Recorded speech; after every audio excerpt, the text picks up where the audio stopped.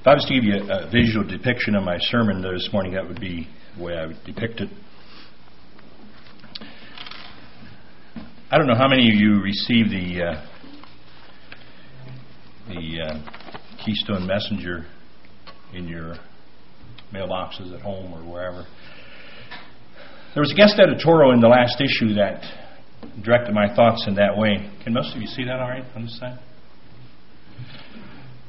And I contemplated on different ways to springboard to this sermon, and I thought perhaps of reenacting what took place in this account that I'm going to relate to you. It's titled, it was by a guest editorial, Clayton Shanks. Some of you may remember Clayton. Was at Maranatha a number of years ago from York, Pennsylvania. Is it Tidings of Peace? Or I'm not sure what the congregation is. But anyway, he had this guest editorial entitled, Lord, Make Me a Bold Witness. And I'm going to read some of this editorial, not read it in its entirety. Where is Jesus? George bellowed at the end of the Christmas Eve candlelight service at the Universal Unitarian Church. What we heard tonight is a lie, he continued. As he preached from the back of the auditorium, we sat there in stunned silence.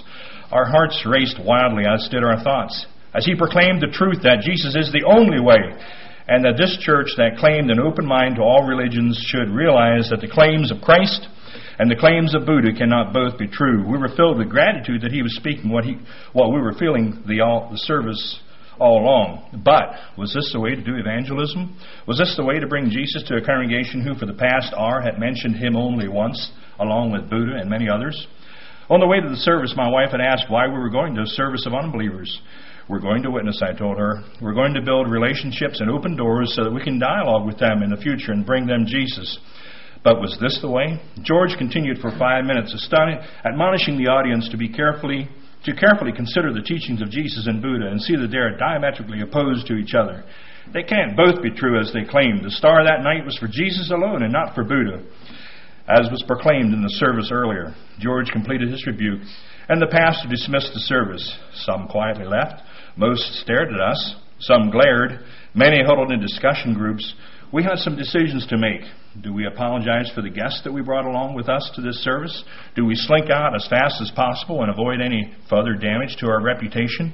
What do we say to the pastor whom we knew from other involvements and was so shocked but yet pleased to see us when we arrived?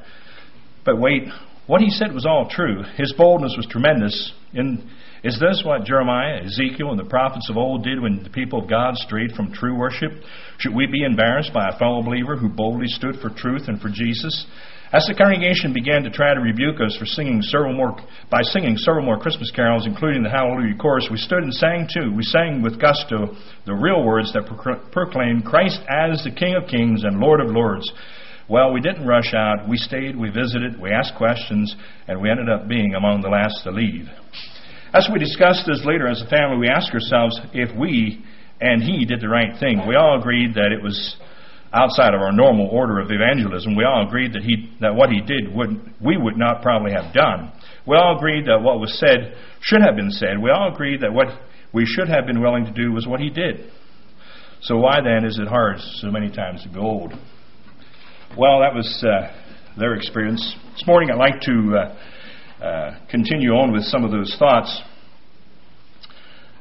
Looking at our title, Balancing Boldness and Quietness in Our Witness, I'd like to just first think of the word balancing.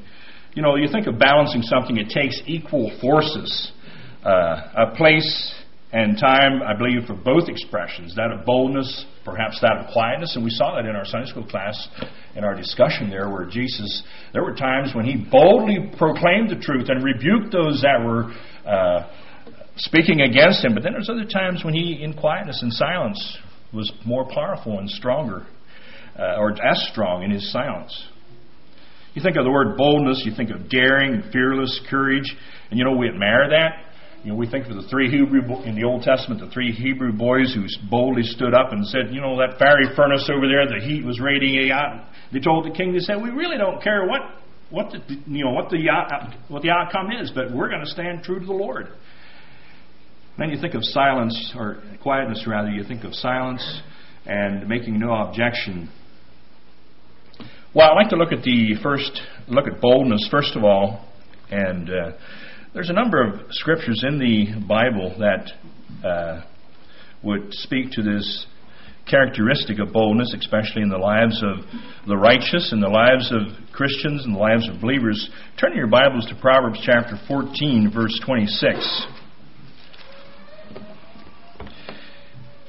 I'm not here to say whether George was wrong or not, right or wrong, but I want you to keep that in mind as we discuss and share this morning, balancing boldness and quietness in our witness. And maybe you have some thoughts to share with me later, perhaps, in regards to that. Proverbs chapter 14, verse 26. In the fear of the Lord is strong confidence, and his children shall have a place of refuge. Quite a lot of truth in that verse. The NIV has the thought, it says, they that fear the Lord have a strong fortress, a place of protection that is, I'm afraid many times we don't grasp that protection that we have in the Lord Jesus Christ. In the fear of the Lord. You know, our fear needs to be of God rather than of man. And the Hebrew boys, those three Hebrew boys, clearly portrayed that thought to the king. They said, you know, we rather would place our hands in God's hands. And they boldly stood for the truth. We have a strong fortress, and we need to be reminded of that in our Christian experience, that we have a strong fortress that is beyond anything that we will ever face in life.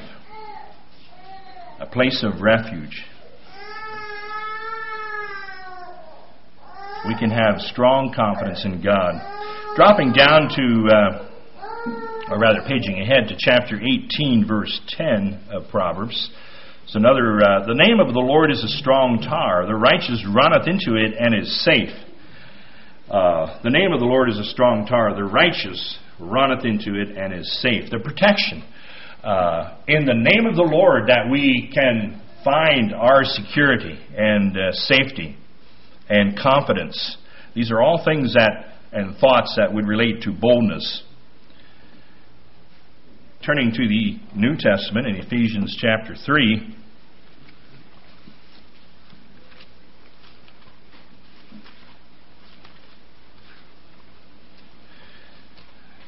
Two verses, Ephesians chapter 3, verses 11 and 12.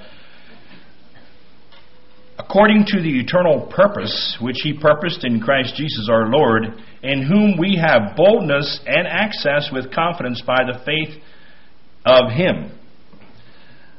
Now you stop and think what he's saying there is that according to the eternal purposes, and that's what we were talking about this morning in the Sunday school class. Dan was talking about the bigger picture. You know, we sometimes, our carnal nature, our human nature, tends to focus on what is before us right now, what we're facing today. And that's human nature. We can't get away from that. We need the grace of God to help us to focus to the eternal purposes, beyond to the eternal purposes. I think that's what he's talking about here. According to eternal purposes, and it's talking about the mission, the purpose of Jesus Christ.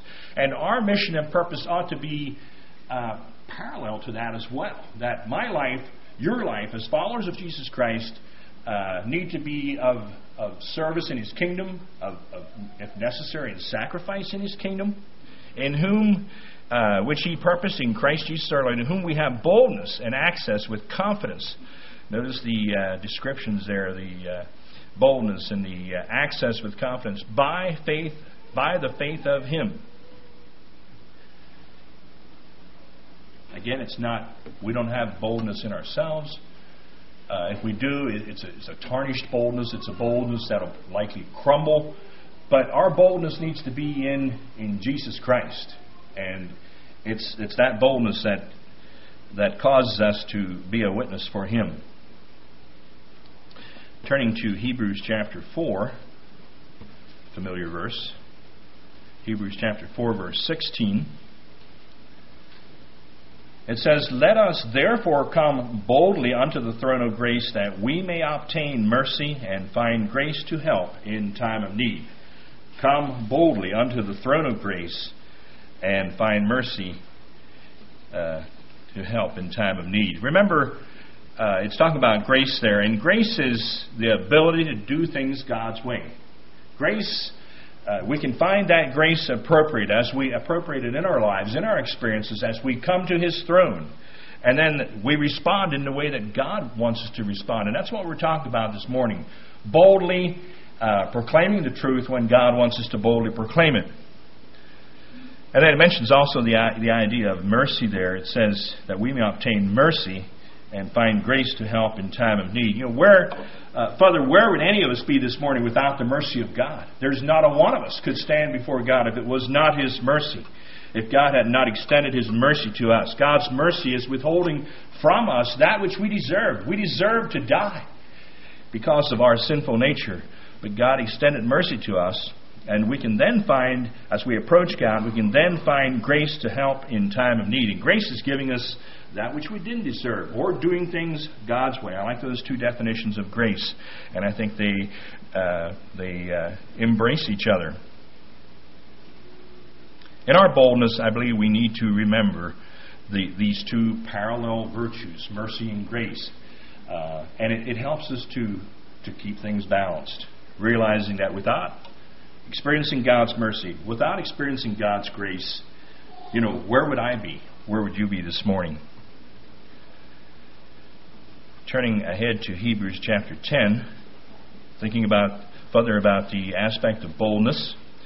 I'd like to read a number of verses here in Hebrews 10, beginning at verse 19.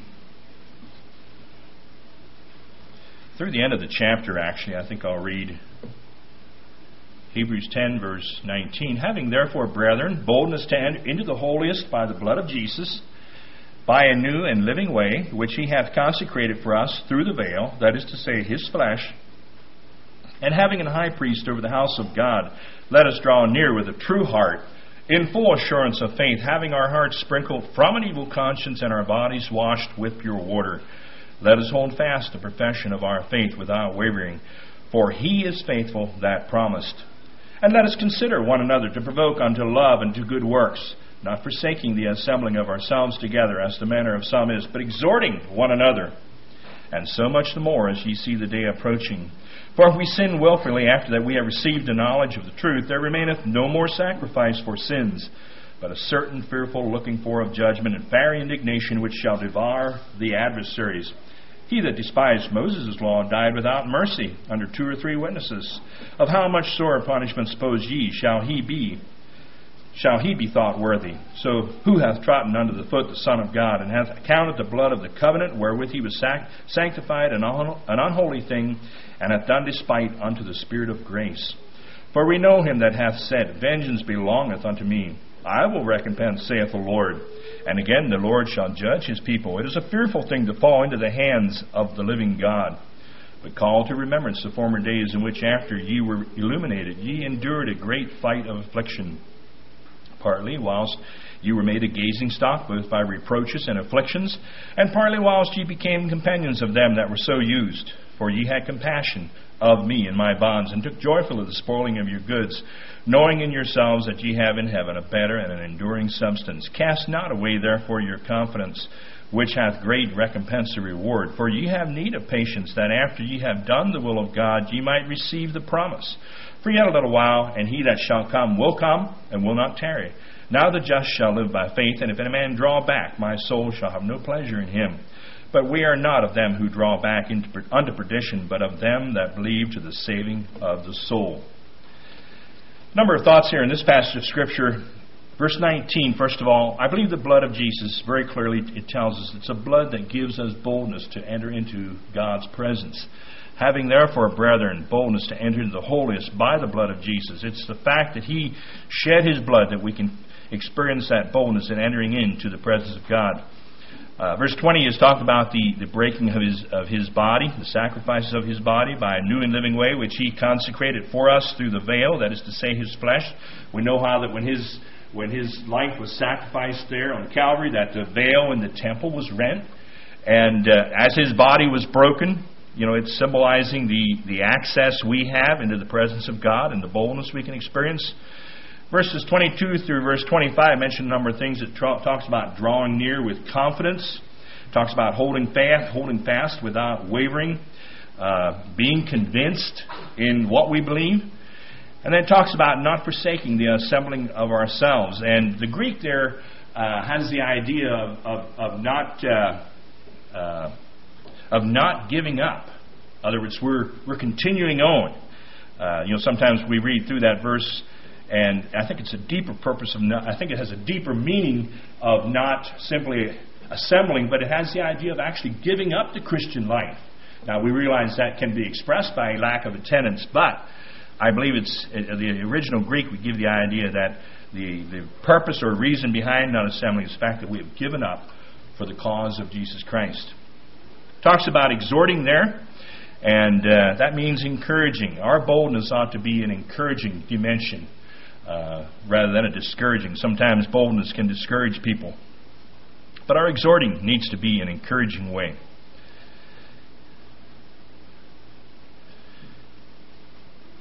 And in the concluding verses, there's some other thoughts we could perhaps pick from. I like verse 39. It says, but of them that believe to the saving of the soul. That's the purpose of our boldness. It ought to be to bring people to a saving relationship with the Lord Jesus Christ.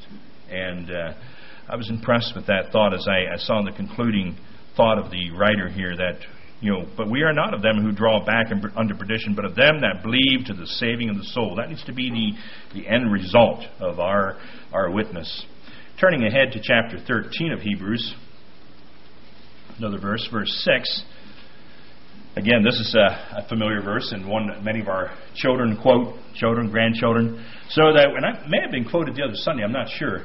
So that we may boldly say, the Lord is my helper, and I will not fear what man shall do unto me.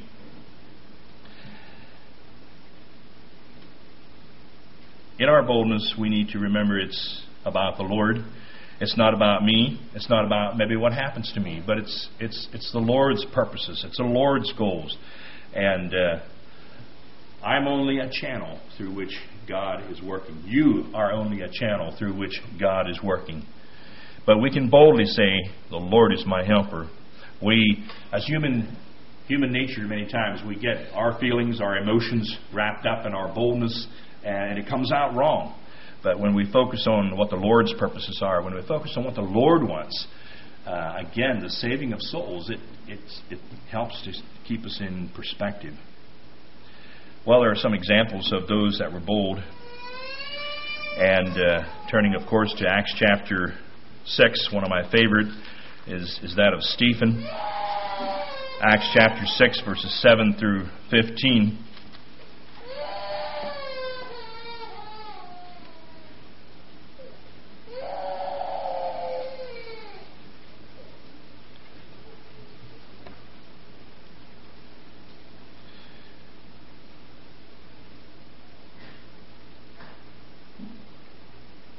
Beginning at verse 7. And the word of God increased, and the number of the disciples multiplied in Jerusalem greatly. And a great company of the priests were obedient to the faith. And Stephen, full of faith and power, did great wonders and miracles among the people. Then there arose certain of the synagogue, which is called the synagogue of the Libertines, and Cyrenians, and Alexandrians, and of them of Cilicia and of Asia, disputing with Stephen. And they were not able to resist the wisdom and the spirit by which he spake. Notice that. They were not able to resist the wisdom and the spirit by which he spake. Then they suborned men, which said, we have heard him speak blasphemous words against Moses and against God. And they stirred up the people and the elders and the scribes, and came upon him, and caught him, and brought him to the council, and set up false witnesses, which said, this man ceases not to speak blasphemous words against this holy place and the law. For we have heard him say that this Jesus of Nazareth shall destroy this place, and shall change the customs which Moses delivered us. And all that sat in the council, looking steadfastly on him, saw his face as it had been the face of an angel. And in chapter 7, I'll not read that, but there we see Stephen continuing to proclaim to the council with boldness, what he understood and what he believed in. And then dropping down to breaking in at verses 51, he gets really pointed. And he says, ye stiff-necked and uncircumcised in heart and ears, ye do always resist the Holy Ghost, as your fathers did, so do ye. Which of the prophets have not your fathers persecuted? And they have slain them which showed before of the coming of the just one, referring to Jesus, of whom ye have been now the betrayers and murderers, who have received the law by the disposition of angels and have not kept it. When they heard these things, they were cut to the heart, and they gnashed on him with their teeth.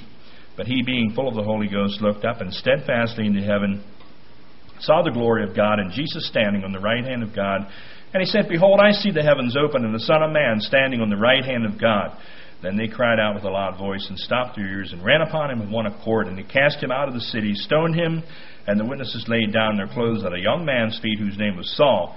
And they stoned Stephen, calling upon God, and saying, Lord Jesus, receive my spirit. And he kneeled down and cried with a loud voice, Lord, lay not this sin to their charge. And when he had said this, he fell asleep. Very powerful boldness and testimony that Stephen had in sharing his testimony before the council, and it cost him his life. In our boldness, I believe we need to be willing to lay down our lives. There's another, backing up to Acts chapter 2, we have the sermon of Peter on Pentecost, and Acts chapter 2, verse 14, But Peter, standing up with the 11, lifted up his voice and said unto them, Ye men of Judea, and all ye that dwell at Jerusalem, be this known unto you, and hearken to my words. And then 37 to 47, we see Peter sharing again his testimony, his understanding of what had taken place. And breaking in at verse 37, Now when they heard this, they were pricked in their hearts, and said unto Peter and to the rest of the apostles, Men and brethren, what shall we do? Then Peter said unto them, Repent and be baptized, every one of you, in the name of Jesus Christ, for the remission of sins, and ye shall receive the gift of the Holy Ghost. For the promise is unto you and to your children, and to all that are far off, even as many as the Lord our God shall call. And with many other words did he testify and exhort, saying, Save yourselves from this untoward generation. Then they that gladly received his word were baptized, and the same day there were added unto them about 3,000 souls. I don't know if you ever thought about it. What was, the few chapters there, how the response was different here. There was acceptance of Peter's boldness, but yet there was rejection of Stephen's boldness. Was it the way Stephen preached? Was it a totally different audience? Probably, for sure. It talks there in Stephen's account how they suborned men and fabricated things, much like they did for Christ in his trial. And but I was just impressed as I thought about two men here, two faithful men who, in their boldness, proclaimed the truth, and the one paid with their life right away, and the other, of course, ended up paying later. But the difference in those two responses. Why the difference between Peter's sermon and Stephen's sermon, the response on the audience? Both very bold, but yet totally two different outcomes. And that could be our experience as well, too, as we think of boldness. There's times that I guess that's what I want to get to, is that there's a time to be bold, and there's maybe a time to be silent too. Well, I like to look on the aspect of quietness just a little bit, and again, I like to just pick out on our Sunday school lesson. I knew that was there, and I thought it was very fitting. I like to just read. It wasn't totally mentioned here. I think Ellis came very close to it. There's a word that the lesson writer uses in describing Jesus' silence. I'll just read that paragraph. Pilate did not take Jesus' silence as an admission of guilt. Rather, he was deeply impressed and marveled at Jesus, and he uses the word composure. And I like that word. I think as Christians, as followers of God, we need to be composed. And it's easier said than done. When things are going wrong, or when things are stacking up against us, we tend, humanly speaking, to lose our composure. But I believe this is an accurate assessment of Jesus sitting there. He knew men's hearts. He knew what was going to be said before it was even said. We don't know that, and that's a disadvantage we have. We're sometimes shocked in reality when we find accusations brought against us, perhaps. But God's grace is all sufficient, right? And it doesn't matter what the accusations are. I'll appreciate what Dennis said. That our characters need to speak for themselves. It's not like we need to be out there, toting them around. Pilate arrived at the accurate assessment of Jesus. He said he made a seemingly sincere statement. He said, "I find no fault in this man." And that's a challenge. Could I have that same composure and quietness if I'm being accused? The truly non-resistant person will always respond in humility and often in silence when he's accused. Silence indicates a willingness to submit to authority. It indicates a willingness not to defend self or argue with others. It also indicates innocence of sin and evil intention. So I was challenged as I thought about the example of Jesus in quietness. We certainly have a very, very good example there in our Sunday school lesson this morning. Turning back to the Old Testament as we think of quietness, Isaiah chapter 30. Again, these verses are probably familiar verses that we've read many times. Isaiah chapter 30, verse 15. For thus saith the Lord God, the Holy One of Israel, in returning and rest shall ye be saved, in quietness and in confidence shall be your strength, and ye would not. Now the setting here is where God was rebuking His people, the children of Israel, for rather trusting in Egypt rather than returning and trusting and putting their confidence in God. That's Isaiah chapter 30, verse 15. In quietness, confidence shall be your strength. Matthew Henry had this thought about that verse. He said, it means simply, in a very concise form, he said, relying upon God. And in quietness, as we witness, we need to realize that we are simply a channel through which God is working, and we're relying on Him. And it may involve quietness. Quietness is a characteristic that sometimes we feel uneasy about. But I think we need to feel more comfortable with it. At least I need to. I probably talk too much. And it's all right to be quiet sometimes. And let God's Spirit work in the hearts of men and people's lives.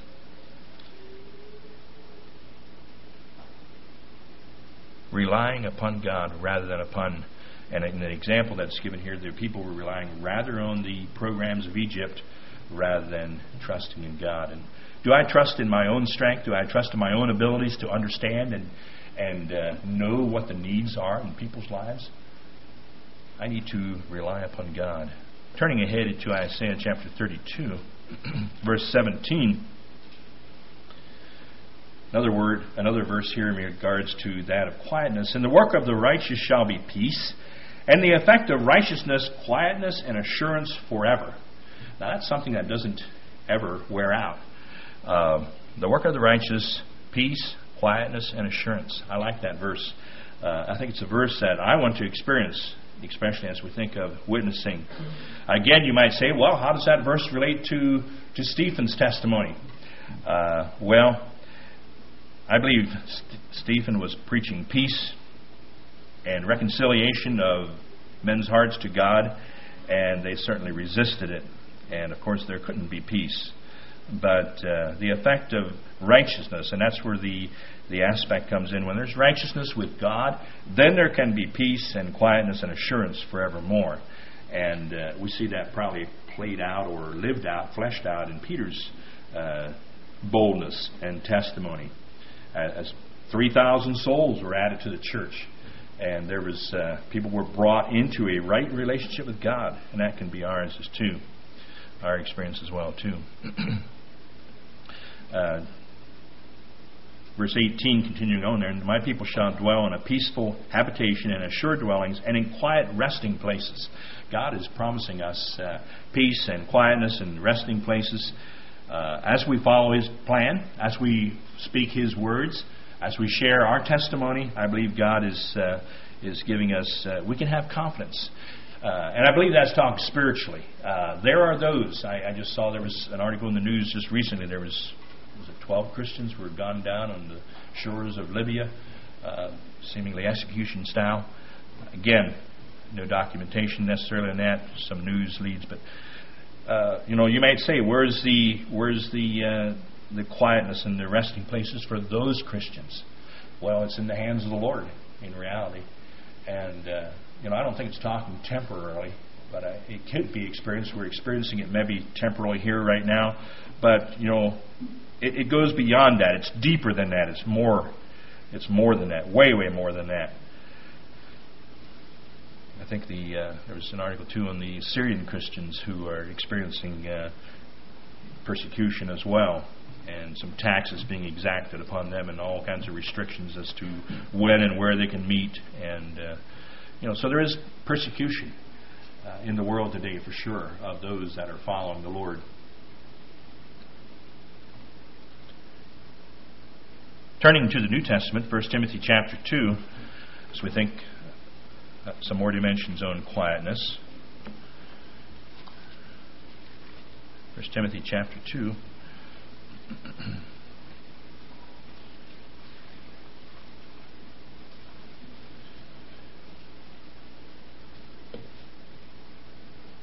Begin reading at verse 1 through verse 6. I exhort therefore that first of all supplications, prayers, intercessions, and giving of thanks be made for all men, for kings, and for all that are in authority, that we may lead a quiet and peaceable life in all godliness and honesty. For this is good and acceptable in the sight of God our Savior, who will have all men to be saved and to come unto the knowledge of the truth. For there is one God, one mediator between God and man, the man Christ Jesus, who gave himself a ransom for all, to be testified in due time. And I'll stop reading there. But it talks about leading a quiet and peaceable life. And it mentions the idea that, for this is in verse 3, for this is good and acceptable in the sight of God our Savior. I believe God desires that we could experience quietness and peaceableness in our lifetime, especially spiritually again. Again, it may not involve peace and quietness as we think especially of the Anabaptist lifestyle. That many times they were persecuted and pursued by their adversaries, and even today in many parts of the world. Godliness, it talks about godliness. It says, lead a quiet and peaceful life in all godliness. Godliness has to do with right worship of God. God-likeness means living a life that is pleasing to God. God-likeness, worshiping Him in a right way. And then it talks about the idea of honesty, in all honesty. And I believe that has the idea of good conduct toward man. So we're talking about we're talking about a vertical relationship to God, and we're talking about a horizontal relationship between man. So as we live our lives in all godliness and all honesty, it's covering both relationships, our relationship to God and our relationship to mankind in all honesty. These two, godliness and honesty, must be experienced together. So I was thinking about quietness. There's some aspects of Christianity that are better understood, lived, than verbalized. You think about that aspect of quietness. There are some things we really can't totally explain why and how we respond the way we do. And they're better understood by living them out, by fleshing them out. And as I thought about quietness, I also thought about the verse in 1 Peter chapter 3, verse 15, familiar verse. 1 Peter 3:15 says, but sanctify the Lord God in your hearts, and be ready always to give an answer to every man that asketh you a reason of the hope that is in you with meekness and fear, having a good conscience, that whereas they may speak evil of you as of evildoers, they may be ashamed that falsely accuse your good conversation in Christ. So we need to be ready always to give an answer in meekness and fear. So there is a time for us to answer if we're asked, I believe. We also have the scripture in Mark chapter 13 where Jesus told His followers, He said, Mark chapter 13, breaking in at verse 9, He says, but take heed to yourselves, for they shall deliver you up to councils, and in synagogues you shall be beaten, and you shall be brought before rulers and kings for my sake, for a testimony against them. And the gospel must first be published among all nations. But when they shall lead you and deliver you up, take no thought beforehand what ye shall speak, neither do ye premeditate, but whatsoever ye shall be given you in that hour, that speak ye, for it is not ye that speak, but the Holy Ghost. So we have that promise, that as we are brought before those, and because of our lifestyle, that the Holy Spirit will give us those answers that we should be given. And I guess as I think about the idea of boldness and quietness, if those thoughts that we share are prompted by the Holy Spirit, they're right and they're good.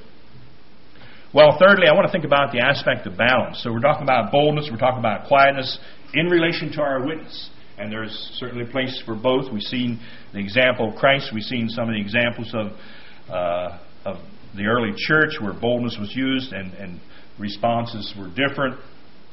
What about balance? Well, there's 4 things that I think about as I think about balance, and I don't have scriptures necessarily to endorse these, but yet they're principles that we see in the Scripture and the Word of God throughout the Scripture, I believe. And the first one I think of keeping it balanced, and I wanted to mention too that, probably you can think about your life. Would you rate yourself more bold or more quiet as you think of witnessing? Probably none of us are right smack dab in the middle, just perfect. If we are, we're probably off balance anyway. But so you can think about yourself this morning whether that board is more toward the quiet side or the bold side. And as I think about balancing our witness, there's 4 things I want to give you to help to counter your witness to keep it balanced, whether it's boldness or whether it's quietness. And I'm going to just give you these 4, and I'm going to talk just a little bit about them. First of all, I think there's respect. Secondly, I think there's love. Thirdly, I think there's the idea of serving. And then fourthly, there's the idea of listening. So we have 4 things God has given us throughout the Scripture, and has given us the ability to exercise these 4 different characteristics: respect, love, serve, and listen, to keep us balanced in our relationship to others. Believers, unbelievers, whatever the case may be. In the case we're talking about here, it'd be witnessing to those that would not be believers in Jesus Christ. Well, thinking about respect, so if I'm saying, I tend to be more on the quiet side, I've got to remember that, I've got to stack something else on the other side to keep it balanced. I've got to remember that to get it balanced, I've got to have respect added in there. Well, respect is a two-way street. We appreciate it when it's shown to us, and we ought to be willing to give it back to others as well. Our fellow human beings, respect. Not their sin, not their lifestyle, but as we see others, we need to see others that Christ died for. A soul that Christ was willing to sacrifice and shed His blood on Calvary for. Respect for that individual. We see that depicted in the Scripture. He came to seek and save those that were lost, and not call the righteous to repentance. Respect. As I thought about my story, or the editorial here from Clayton Shank, we appreciate when people respect our church services.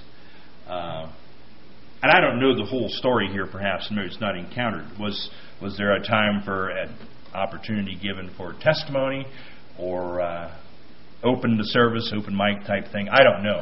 It doesn't say that. But we certainly appreciate when people respect our order of service. And I'll just say that in regards to what took place in that service. Even though it may have been right, may have been correct, I would question whether there was respect there that was there, that could have been there perhaps. Well, looking at the second aspect of love, or the second counterweight that we need to apply, whether you're on the quietness side or the boldness side, love is a human is a response that is humanly, universally understood. It's a channel through which we can reach out and into other people's lives. And I want to say that carefully, because there are probably people in this world today that maybe have not experienced the love as we have in our culture, in our world, in our homes today. So love is somewhat a foreign expression to them. But I still think probably in every human life there's a dimension or a nugget of love that can be accessed, that can draw them to the Lord Jesus Christ. So it's a language, as you think about love, it's a language that helps to keep us balanced in our approach in relationship to others. And it's universally understood to varying degrees, perhaps. The third thing is the idea of serve. I believe we need to give ourselves. And it's actually, as we think of serving others, what can I do for you? How can I help you? Rather than simply boldly or challenging them perhaps, or maybe not saying anything. being willing to give yourself, it's actually love in action. That's what service is, love in action. And we need to be willing to do it not because of who I am, but I'm doing it because of my relationship to the Lord Jesus Christ. I'm serving you this morning. I'm preaching to you this morning because of my relationship to the Lord Jesus Christ. And anything we do throughout life ought to be because of our relationship to Him. Scripture, matter of fact, even tells us that even a cup of cold water, a very small, insignificant thing given in the name of the Lord, will not go unrewarded. It's an aspect of service that those small deeds, regardless how small or how large they are, God, it's a channel through which we can reach and approach people. Well, the fourth counterweight that we need in keeping our boldness or quietness balanced is the idea of listening. And this is an old saying, you've heard it before. People don't care how much we know until they know how much we care. And you know how that's conveyed? That's conveyed through listening, I believe. We need to be ready to listen. Maybe we do not agree with what they're saying, but when we take time to listen to people, it's an avenue, a channel through which I believe that'll help us to counterbalance our strength in weakness, or strength or weakness in boldness or quietness. Well, in conclusion, I'm going to reiterate Brother Earl last Sunday. He said, "May the Lord help us."